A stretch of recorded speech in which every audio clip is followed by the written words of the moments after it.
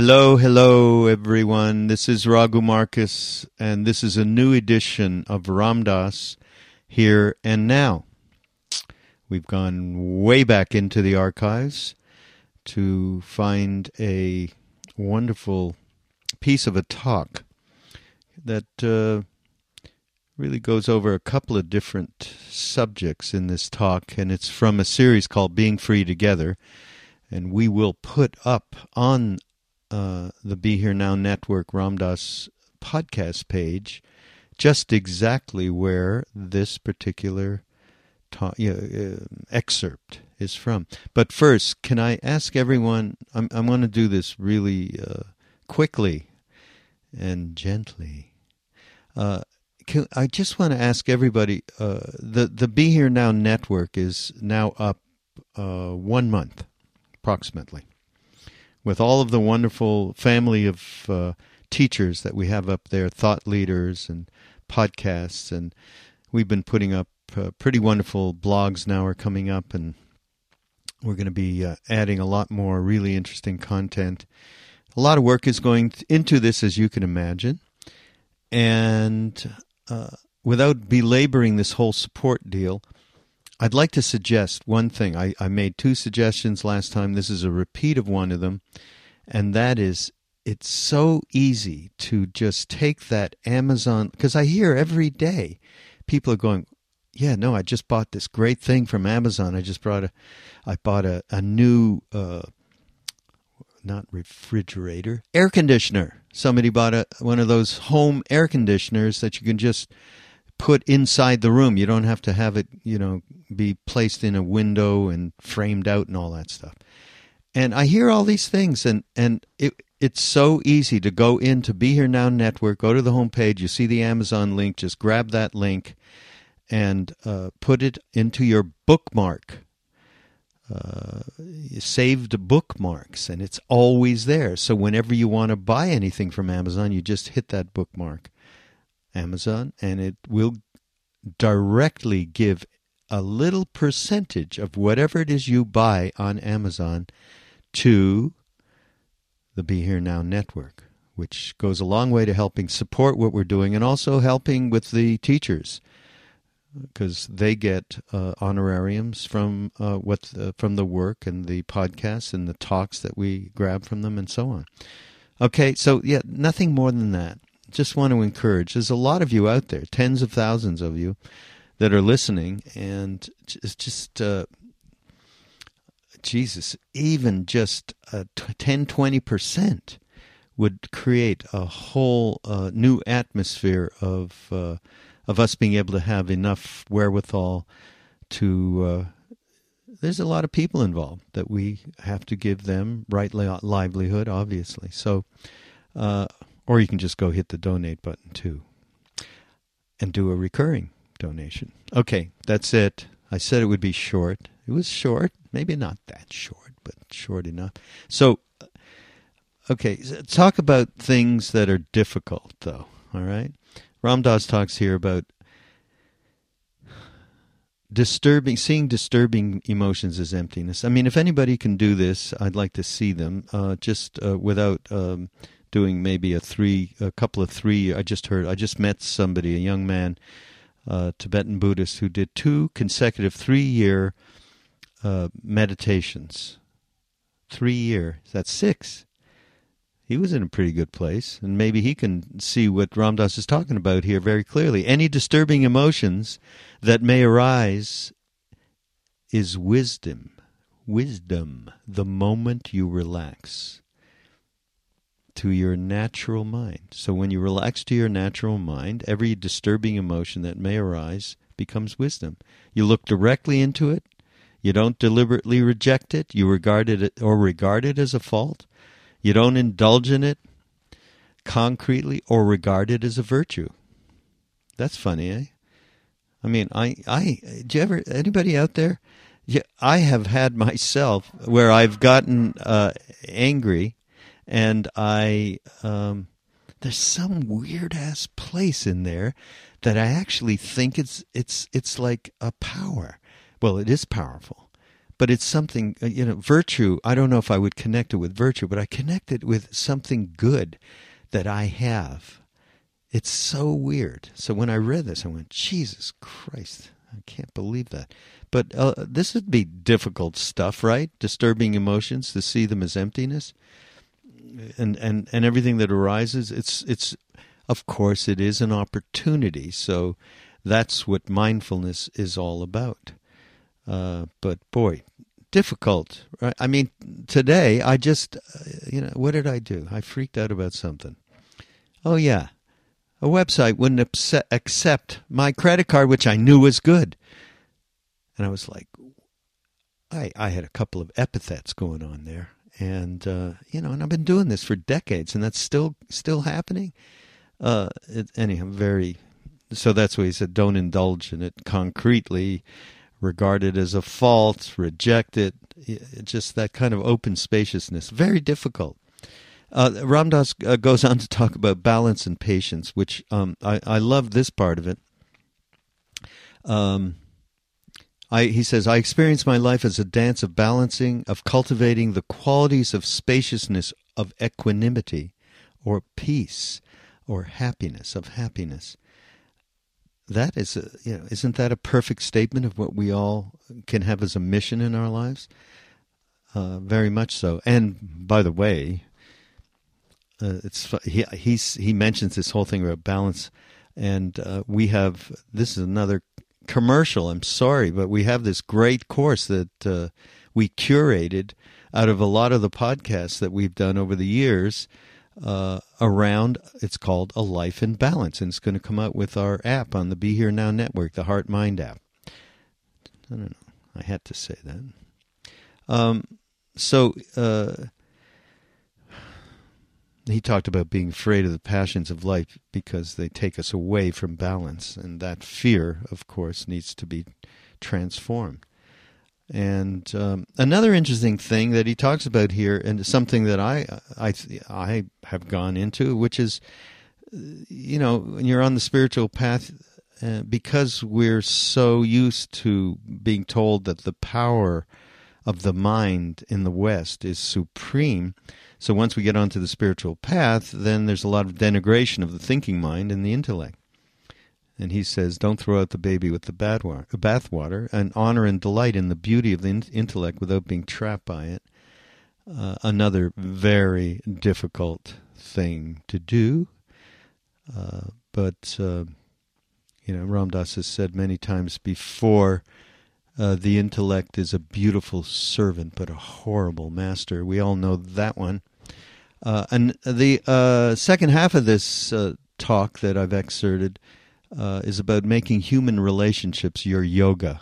So it's about helping each other wake up. And that's so primary in our relationships of marriages or partnerships, and then in our relationships in business and with whoever it is that we meet. That's, of course, another difficult. This is a trifecta of super difficult things to absorb and act on in a truthful way without just saying stuff. It's meaningless unless we're actually acting it out. And, of course, and at the same time, it takes practice to get this shit straight. So that's very much part of the parcel. What else? Can we so sorry for my doggies. Can we have needs without really thinking of them as who we are? And that's in relationships, because there's so much of that exchange of needs with another person. Can we really get to a point where we don't think of those needs as who we really are? That's a key thing. The possibility, and here's where he tells this fantastic story. I never heard, but can you believe I haven't heard this story before after listening to this stuff for forever? The possibility of being with people who are not trapped, but are always living in that spacious awareness and he gives us an example of a being like that is Ramana Maharshi, and who it's just the essence of the combination of compassion and emptiness is Ramana Maharshi. And he tells us, I wouldn't even dare to try and tell this story, but you got to listen, get all the way through. To listen to this is about 3/4 of the way through. This incredible story it's just wonderful, Ramana. And it's a miracle story. And miracles, as he says, remind you it's not the way you think it is. Okay? So that frees us to think about, well, how is it? And that's why they do these things, beings that are in Ramana Maharshi's state. They do these things, so that turns your mind to go, okay, so what I thought was reality isn't reality, but what is reality? How is it? And you wonder, how is it? You're hooked. So, another great talk here from Ram Dass. And please keep tuning in to everybody else on the Be Here Now network. Krishnadas, Joseph, Sharon, Jack, they only have first names now because I'm constantly reminding you all of some of the wonderful podcasts that are Lama Surya Das, and Danny Goldberg.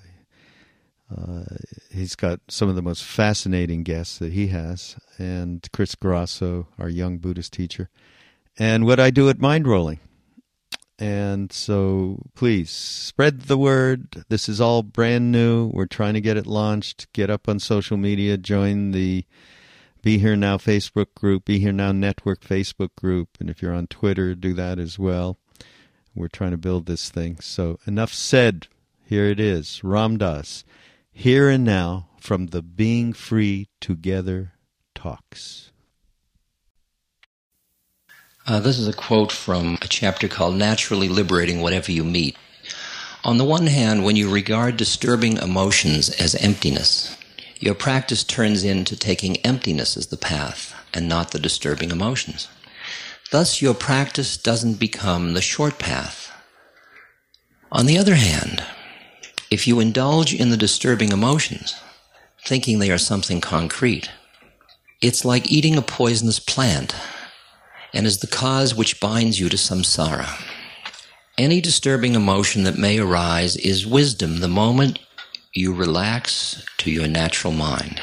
Look directly into it. Don't deliberately reject it, regard it as a fault, indulge in it concretely, or regard it as a virtue.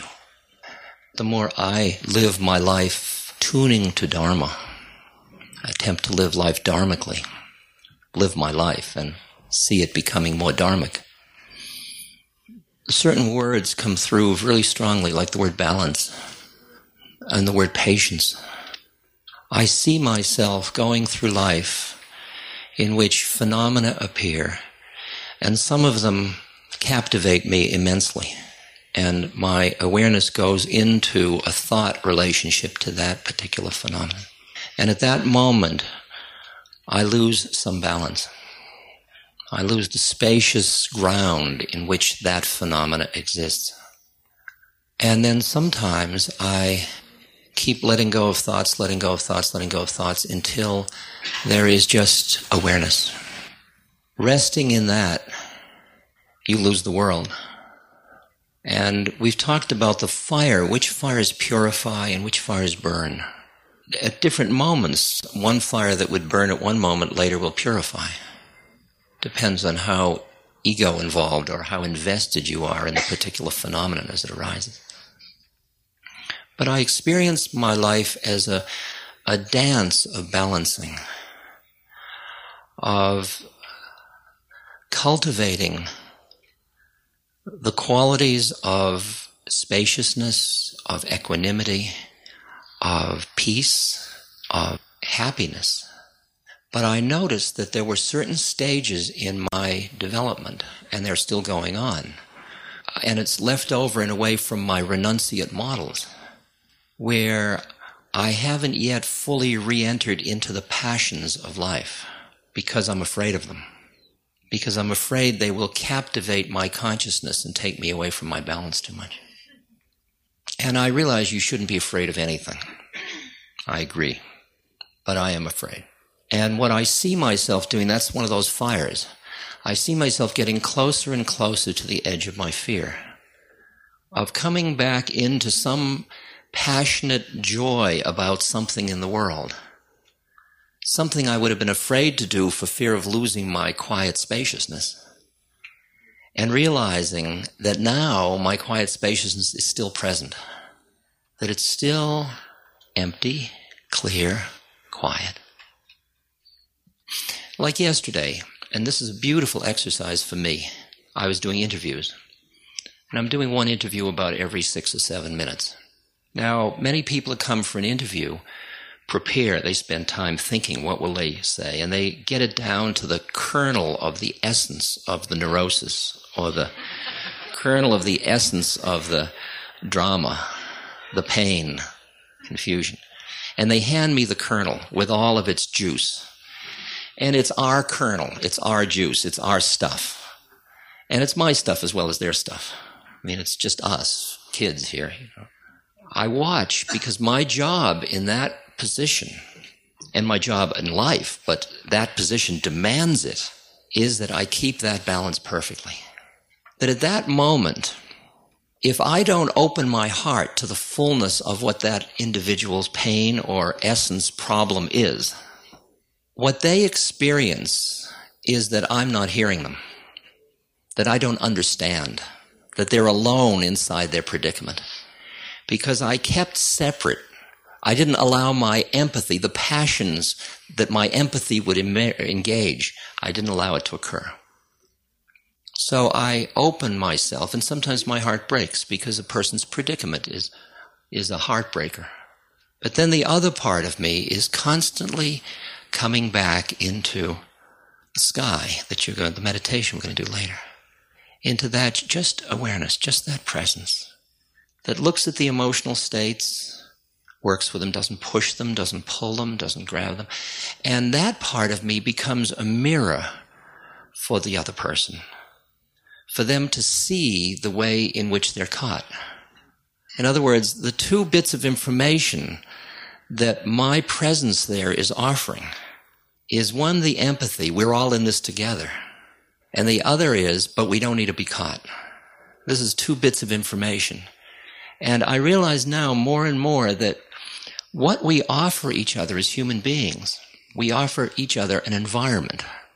And that exercise is keeping me in the environment of that balance. So that I'm an environment where if that other person wants to come out and play from the pain and the suffering, here I am. And if they're in the pain and suffering, here I am. But there's nothing in me that's keeping them stuck in the pain and suffering. And there's nothing in me demanding they come out. And that's the interesting one.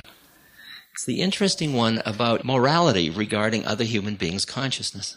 Tim and I wrote an article back in 1963 for the Harvard Review called The Politics of Consciousness, in which we are arguing that each individual should have a right to do with their consciousness as they choose.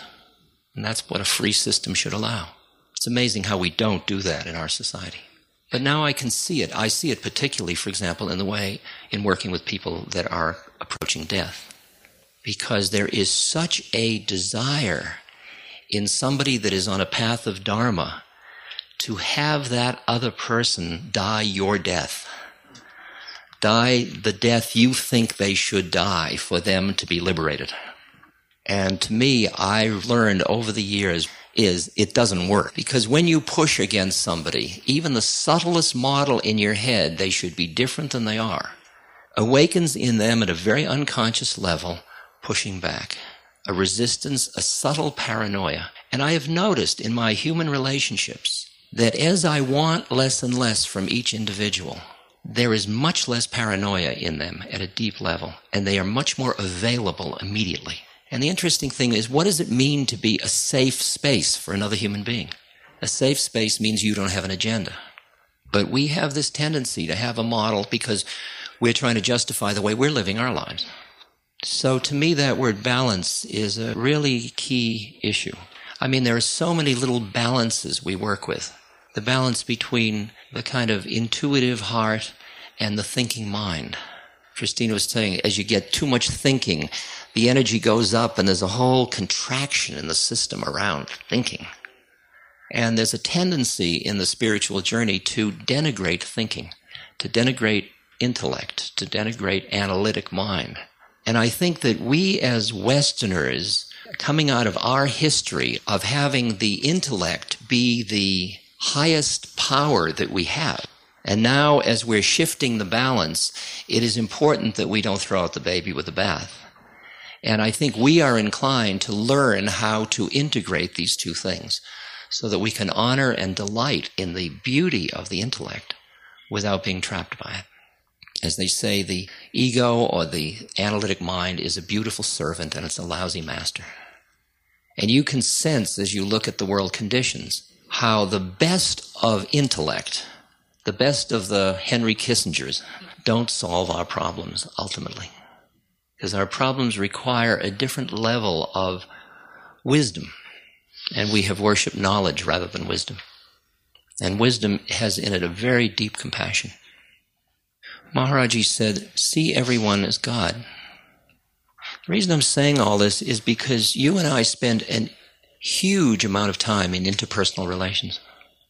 And the question I ask you, since you and I aren't going to monasteries to live our lives, since that's one of the things we do so much, wouldn't it be nice to make it a yoga? To make your human relationships your yoga? To make your human relationships the vehicle for becoming free rather than the vehicle to stay entrapped?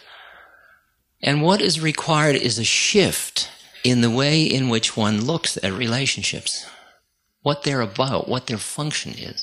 We have come out of a psychological morass. Freud and all of the personality people took us down a road. It's hard to appreciate how deep in it we are, how deep in the doo-doo of personality, how real it all is. I mean, you all think you have needs that must be met. You all think you have personality identities that must be honored. And even as I say that, I can feel you get tight, defending your right to have those things. Isn't that true? I can feel it in myself, too. You know, I have a right to be angry. Damn right I do. We'll wait. You know, there's no rush. When you finish that trip, we'll still be here. Because awareness isn't in time. It's just here. You want to enjoy your neurosis? Enjoy. Enjoy. Have more. Have another helping. Really climb in. We have gotten so thick in it, and so you're either getting into it through abuse of this or that, or you spend the rest of your life getting out of it, which is all giving it, that plane of reality, so much juice. And you look at your relationships from the point of view of your separateness.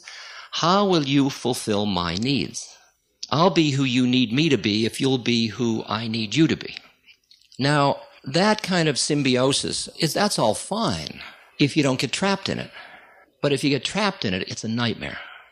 It's a nightmare rooted in your sense of separateness. It's like feeding the illusion of the separateness, which is the root cause of the pain. So if the game is to be happy, the question is whether fulfilling your needs makes you happy, and whether fulfilling your needs makes you any happier than not fulfilling your needs. It's an interesting one. It does for the moment, there's no doubt about it. But if you notice that when you live on the realm of needs, the minute one is done, another one appears. You have a hierarchy of needs. So like a motivational hierarchy. I need food. Now I need ice cream. Now I need television. Now I need a cold drink. Now I need some popcorn. Now I need to go to bed. If you notice that, you just go from one need to another, and each one is, and then, and then, and then,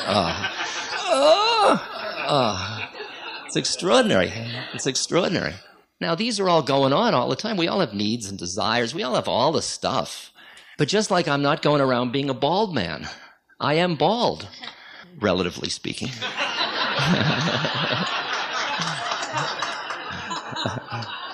To those of you that don't have eyes to see.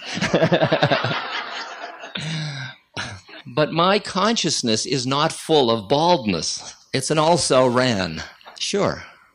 In my hierarchy of desires, if I have the power, yogic powers that Patanjali talks about, I'll create a beautiful head of hair for myself.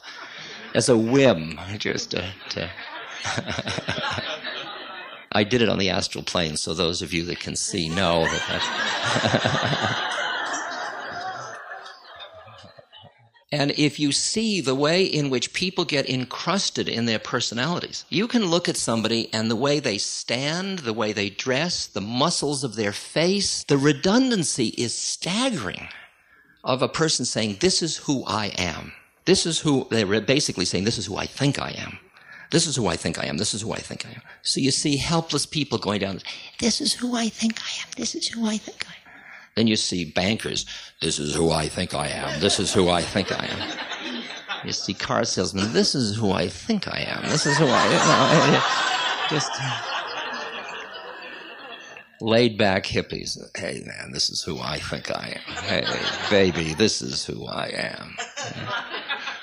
And everybody gives you a little matrix. They're walking down the street with it, out of the Doctor Strange comics, these huge mine nets. And the net goes out and it catches you. And you immediately go into the, I'll make believe you are who you think you are if you'll make believe I am who I think I am. So you don't even look to see who it is. You don't see God as your only friend. You don't see that could be God in drag. You see who they think they are. And you respond to it. And so everybody is going into the personality realm, making it real, and then interacting. And then looking at each other. And when you think your personality is real, that's all you see when you look at other people. You don't see the other planes of consciousness. I like the image of the man in a rowboat rowing through the fog. And he hits another boat and he screams at the other boatman, why don't you look where you're going? And the fog clears for a moment and there's nobody in the other boat. It was just floating. And you're left with... Because at that moment, the plane of consciousness shifted. There was nobody there. Well, imagine there isn't anybody anywhere. There's only one of us. There's just awareness. There's nobody. Who do you talk to?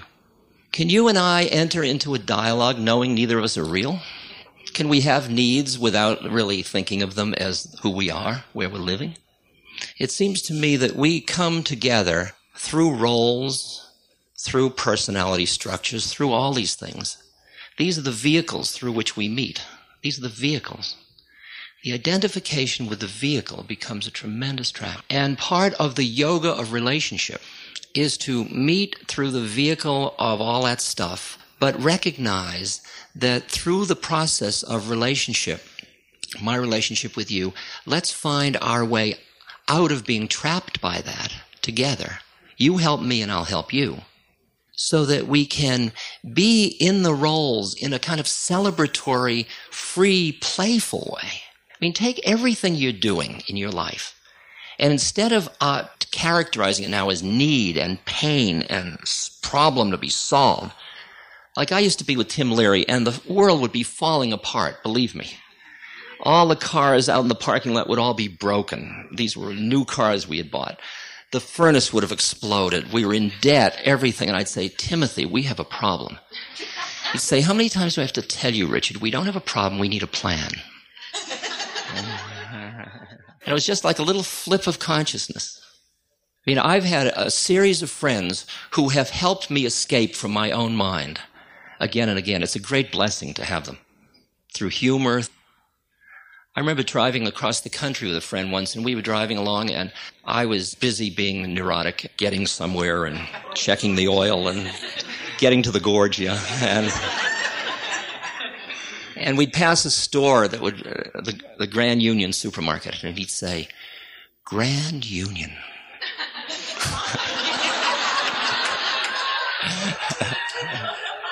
I'm looking on the map to find out where we're going to have lunch, and he's busy with Grand Union. But it would sink into my consciousness as if from a distance. It would slowly filter its way in until, oh shit, man, Fly United.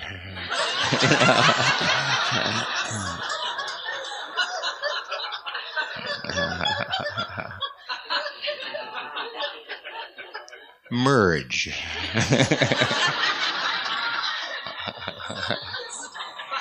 You do them all dead end. Just constantly flipping consciousness. I'm just playing with all of this stuff. So just to think about relationship as yoga. I mean, my history of being a therapist and having clients was that during that time, my psychodynamics were such that I was so not resting in my being, but in a feeling of inadequacy, psychodynamic inadequacy that was fulfilled through proving myself through the world and in other people's eyes, something that I'm sure somebody here understands. When I finally got to be a therapist, I really needed to be a therapist. And I needed my patients to be patient. They were called patients in those days. And I needed to be curing them. I didn't need to cure them because then they'd leave me. And then I'd have to go find another one. So I needed them to be being cured and be deeply appreciative of how I was curing them. But I needed them to stay a patient. I mean, I was going to sit at the side of the desk with the knee hole, and I had the clipboard. I mean, you just think of this pathology now in terms of where we've come in the years since then. This was 30 years ago. But I realize now, when I look at my dynamics, how punitive I was of somebody who came to me who was strong, who didn't really need me in that way, who wanted to become free. I mean, I say kiddingly, but it's not so funny that if I in those days met who I am today, who came into his office, I would hospitalize him. Who I am now would be such a threat to who I was then. So I invite you to examine the way in which your identity with your roles and your personality dynamics are creating a very rigid system with other people. And whether or not you are using the relationships in a way to get free from that. First of all, do you realize you're entrapped in them? I mean, I wrote a chapter in How Can I Help called Helper's Prison. The way in which you get into helping because it makes you feel righteous, it relieves suffering, it's all good things. So you get into I'm a helper. And I realized as I examined the dynamics of my own helping and the helping of the people around me, how disempowering this was to everybody else around them. How it needed helpless people to help. And I was seeing how you could give something to somebody in one way where you're identified with the giver, which forces them to be the receiver. Or you could give somebody to someone and yet not be caught in giving and receiving, but just be in shared awareness. It's like when I give these beads from my right hand to my left hand, the right hand didn't get caught in giving and the left hand didn't get caught in receiving. There was no giver, there was no receiver. And yet there was a giver and receiver. That's the key. There was no giver and receiver, and yet there was a giver and receiver. How do you play the roles? How do you have the needs without being trapped in them? And the first part of it is, as Gurdjieff said, to realize you're in prison. To realize you are trapped. Not really, but you are thinking you are trapped. And what that appreciation does is it changes the way in which you look at your life experiences. I remember I've talked about this many times, but I was with Emmanuel, and I said to Emmanuel, what am I doing on earth? Who made this terrible error? I mean, what am I doing on this plane? This is nonsense. These are all these rascals and brigands and slothful people and lustful people. I don't belong here. I'm much too pure for this. And he said, Ram Dass, you're in school. Why don't you try taking the curriculum? That fascinated me. That was a nice way of putting it. It's a nice way of putting it. It's the same thing about the issue of coming into your passion. Or as Alan Watts once said to me, Richard, you're too attached to emptiness. Meaning I was pushing away the form too much. And the form becomes the curriculum. The form is the projection of the mind. Which forms you see, that's your karma writ large. And the issue of extricating oneself from those clingings, not to be not in them, but to be in them and not in them. Now you have the possibility of being with other people who are not trapped, who are always in that spacious awareness. You saw two of them on the television last night. Ramana Maharshi's beautiful example, just always so simple and present and loving. That blend of compassion and emptiness, that's the way those come together. Let me just tell you one little story. I was in Madras, I believe, and I met a man who was in his 50s, I guess, and he had grown up as a small child around Ramana Maharshi. He used to sit on his knee and all that. And then he grew up and he became an army officer, and now he was sort of retired or something like that. And he said one day, an English gentleman came to the ashram. He said, this English gentleman was the head of a large set of businesses, and he was from England, but one of his set of businesses was in Madras. And the businessman was having trouble sleeping, and he was very agitated and very upset. And the manager of his Madras business said, you should meet this saint at Arunachala, Tiruvannamalai. And so the Englishman agreed, and he flew over to India in a flying boat, as the story was told, whatever that means. I guess a seaplane. And he came to Madras, and his manager took him to see Ramana Maharshi, and he was going to stay there for several weeks. And he came into the hall, and the hall was silent. Everybody was sitting there. And he sat down, and nothing happened. Right, now, this is a very successful businessman. And he started to get more and more agitated. And it was about 15 minutes before he couldn't stand it any longer. And he stood up and he was like, I'm leaving here. This is silly. I can't spend my time this way. And Ramana Maharshi, who very rarely talked, said to him, Sir, before you leave, would you do me one favor? And Ramana Maharshi said, yes. Would you be kind enough to write a note to your wife? What a bizarre request. All right, if that's what you want. So they brought him paper and a pen, and he wrote, Dear Hilda, I didn't find what I wanted here. I'll be back on Tuesday. Did you water the plants? And has Doris gone to the dentist? Signed, Henry. And he finished the note, and Ramana Maharshi held out the hand, and the note was getting, Ramana Maharshi folded it, and he put it up under his buttock, which was naked. And he said, would you be kind enough just to stay with me for 5 more minutes? The man said, all right. Sat down. And they sat there for 5 minutes. Then Ramana Maharshi got up, and he started to shuffle out of the room. And as he passed the man, he handed him the paperback. And then he went out of the room, and the man said, like, what kind of crap is this? What am I doing? I've come here. This guy's mad and insane. And he looks down at the paper, and it's on a different piece of paper. And he opens it up, and it says, Dear Harry, I'm sorry you didn't find what you want in India. I have watered the plants. Doris has gone to the dentist.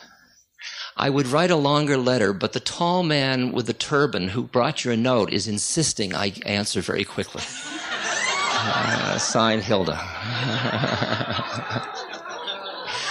Now, those are cheating. Those are miracle stories. They're really not anything at all, but it's just fun to hear a story like that. Just to realize the game is played on many levels. Shirdi Sai Baba, not Satya Sai Baba, but Shirdi, the old Baba. He said, he was a miracle Baba. He said, I give people what they want so they'll want what I give. Because you realize that freedom has nothing really what to do with miracles at all. Miracles are just reminding you that it's not the way you think it is. And that frees you a little bit to be able to wonder, how is it? When you wonder how is it, you're hooked.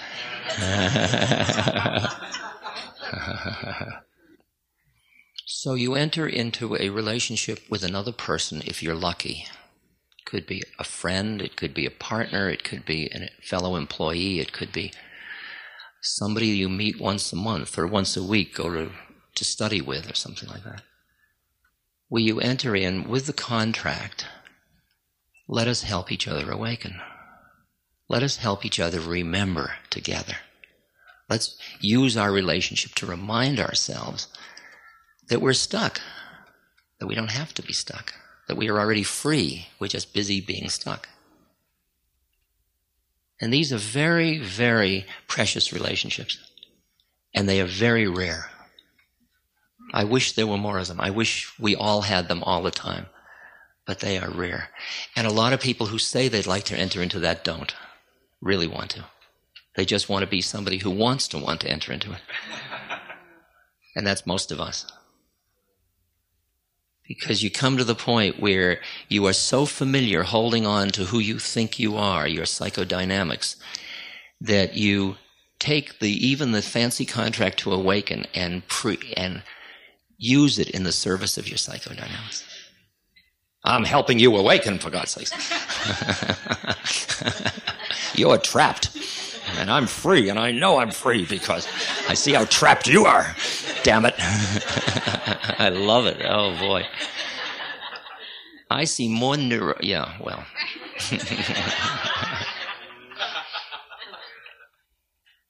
I think when you're working with another person in becoming free, or being free together, because the becoming is another hype. It implies that you got to go a certain distance. Like people say, you've been at this for 30 years. What hope is there for me? I'm only new. Ramana Maharshi's a good example, wasn't he? Was he 17 years old? He hadn't read any of this stuff. He didn't go to Dharma talks. He didn't meditate. He didn't do anything. He just lay down in his uncle's study and got enlightened. Oh, he realized he was enlightened. That's a good model. It's a good reminder that there's no time involved in the process. So that each moment in a relationship is the moment for us to be just here together, dancing through the form. It's like the form of lecturer and listener. Can you hear without getting caught in listening? Can I speak without getting caught in speaking?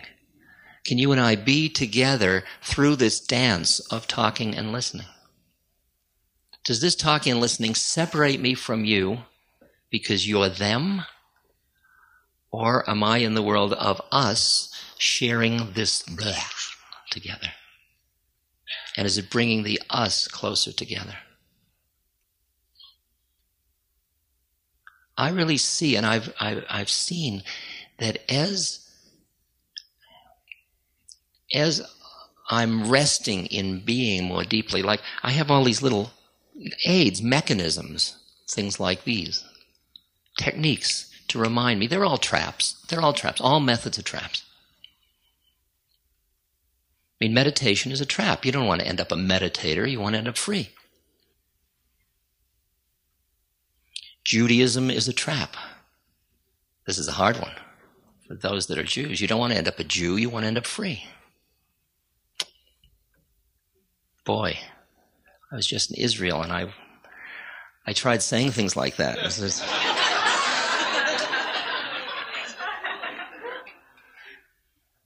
Sure, then you delight in all the forms. You delight in your sexual identity, in your religious identity, and your social and economic identities, and your political identities, and all of your family identities, but you're not trapped in them. But I work with this little 5-line phrase. Prolong not the past.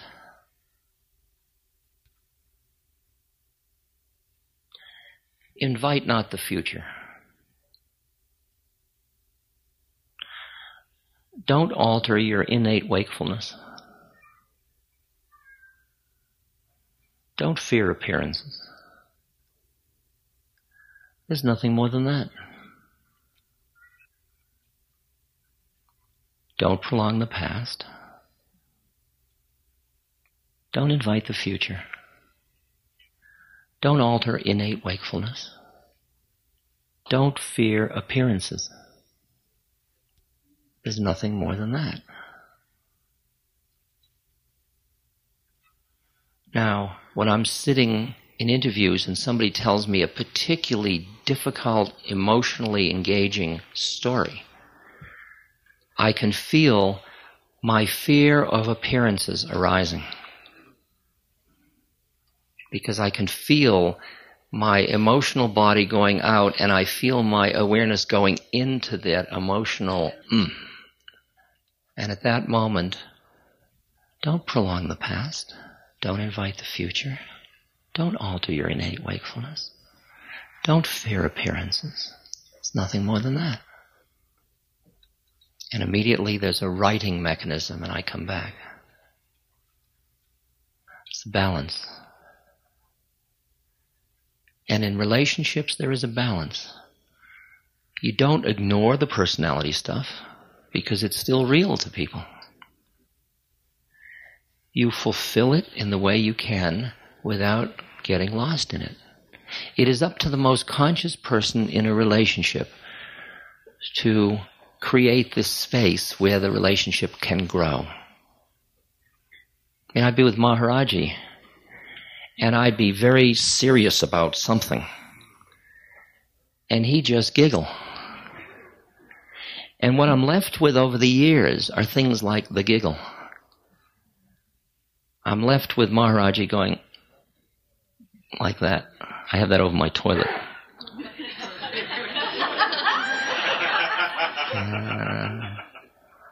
Because Maharaji was, for me, that mirroring process. And yet he was passionately alive.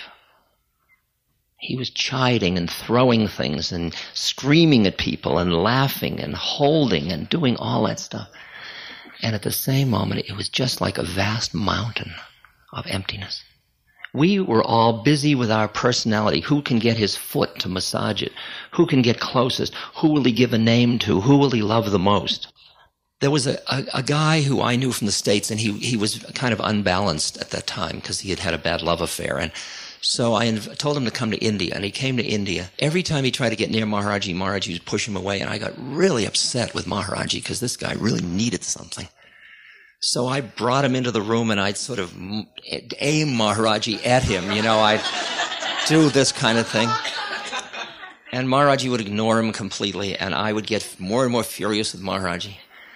And then at one moment, Maharaji turned and attended to him, and within a week, that guy had moved into the top slot in the whole temple, and he was going into the room when I couldn't, and I was hating that guy, absolutely detesting it. It was absolutely extraordinary.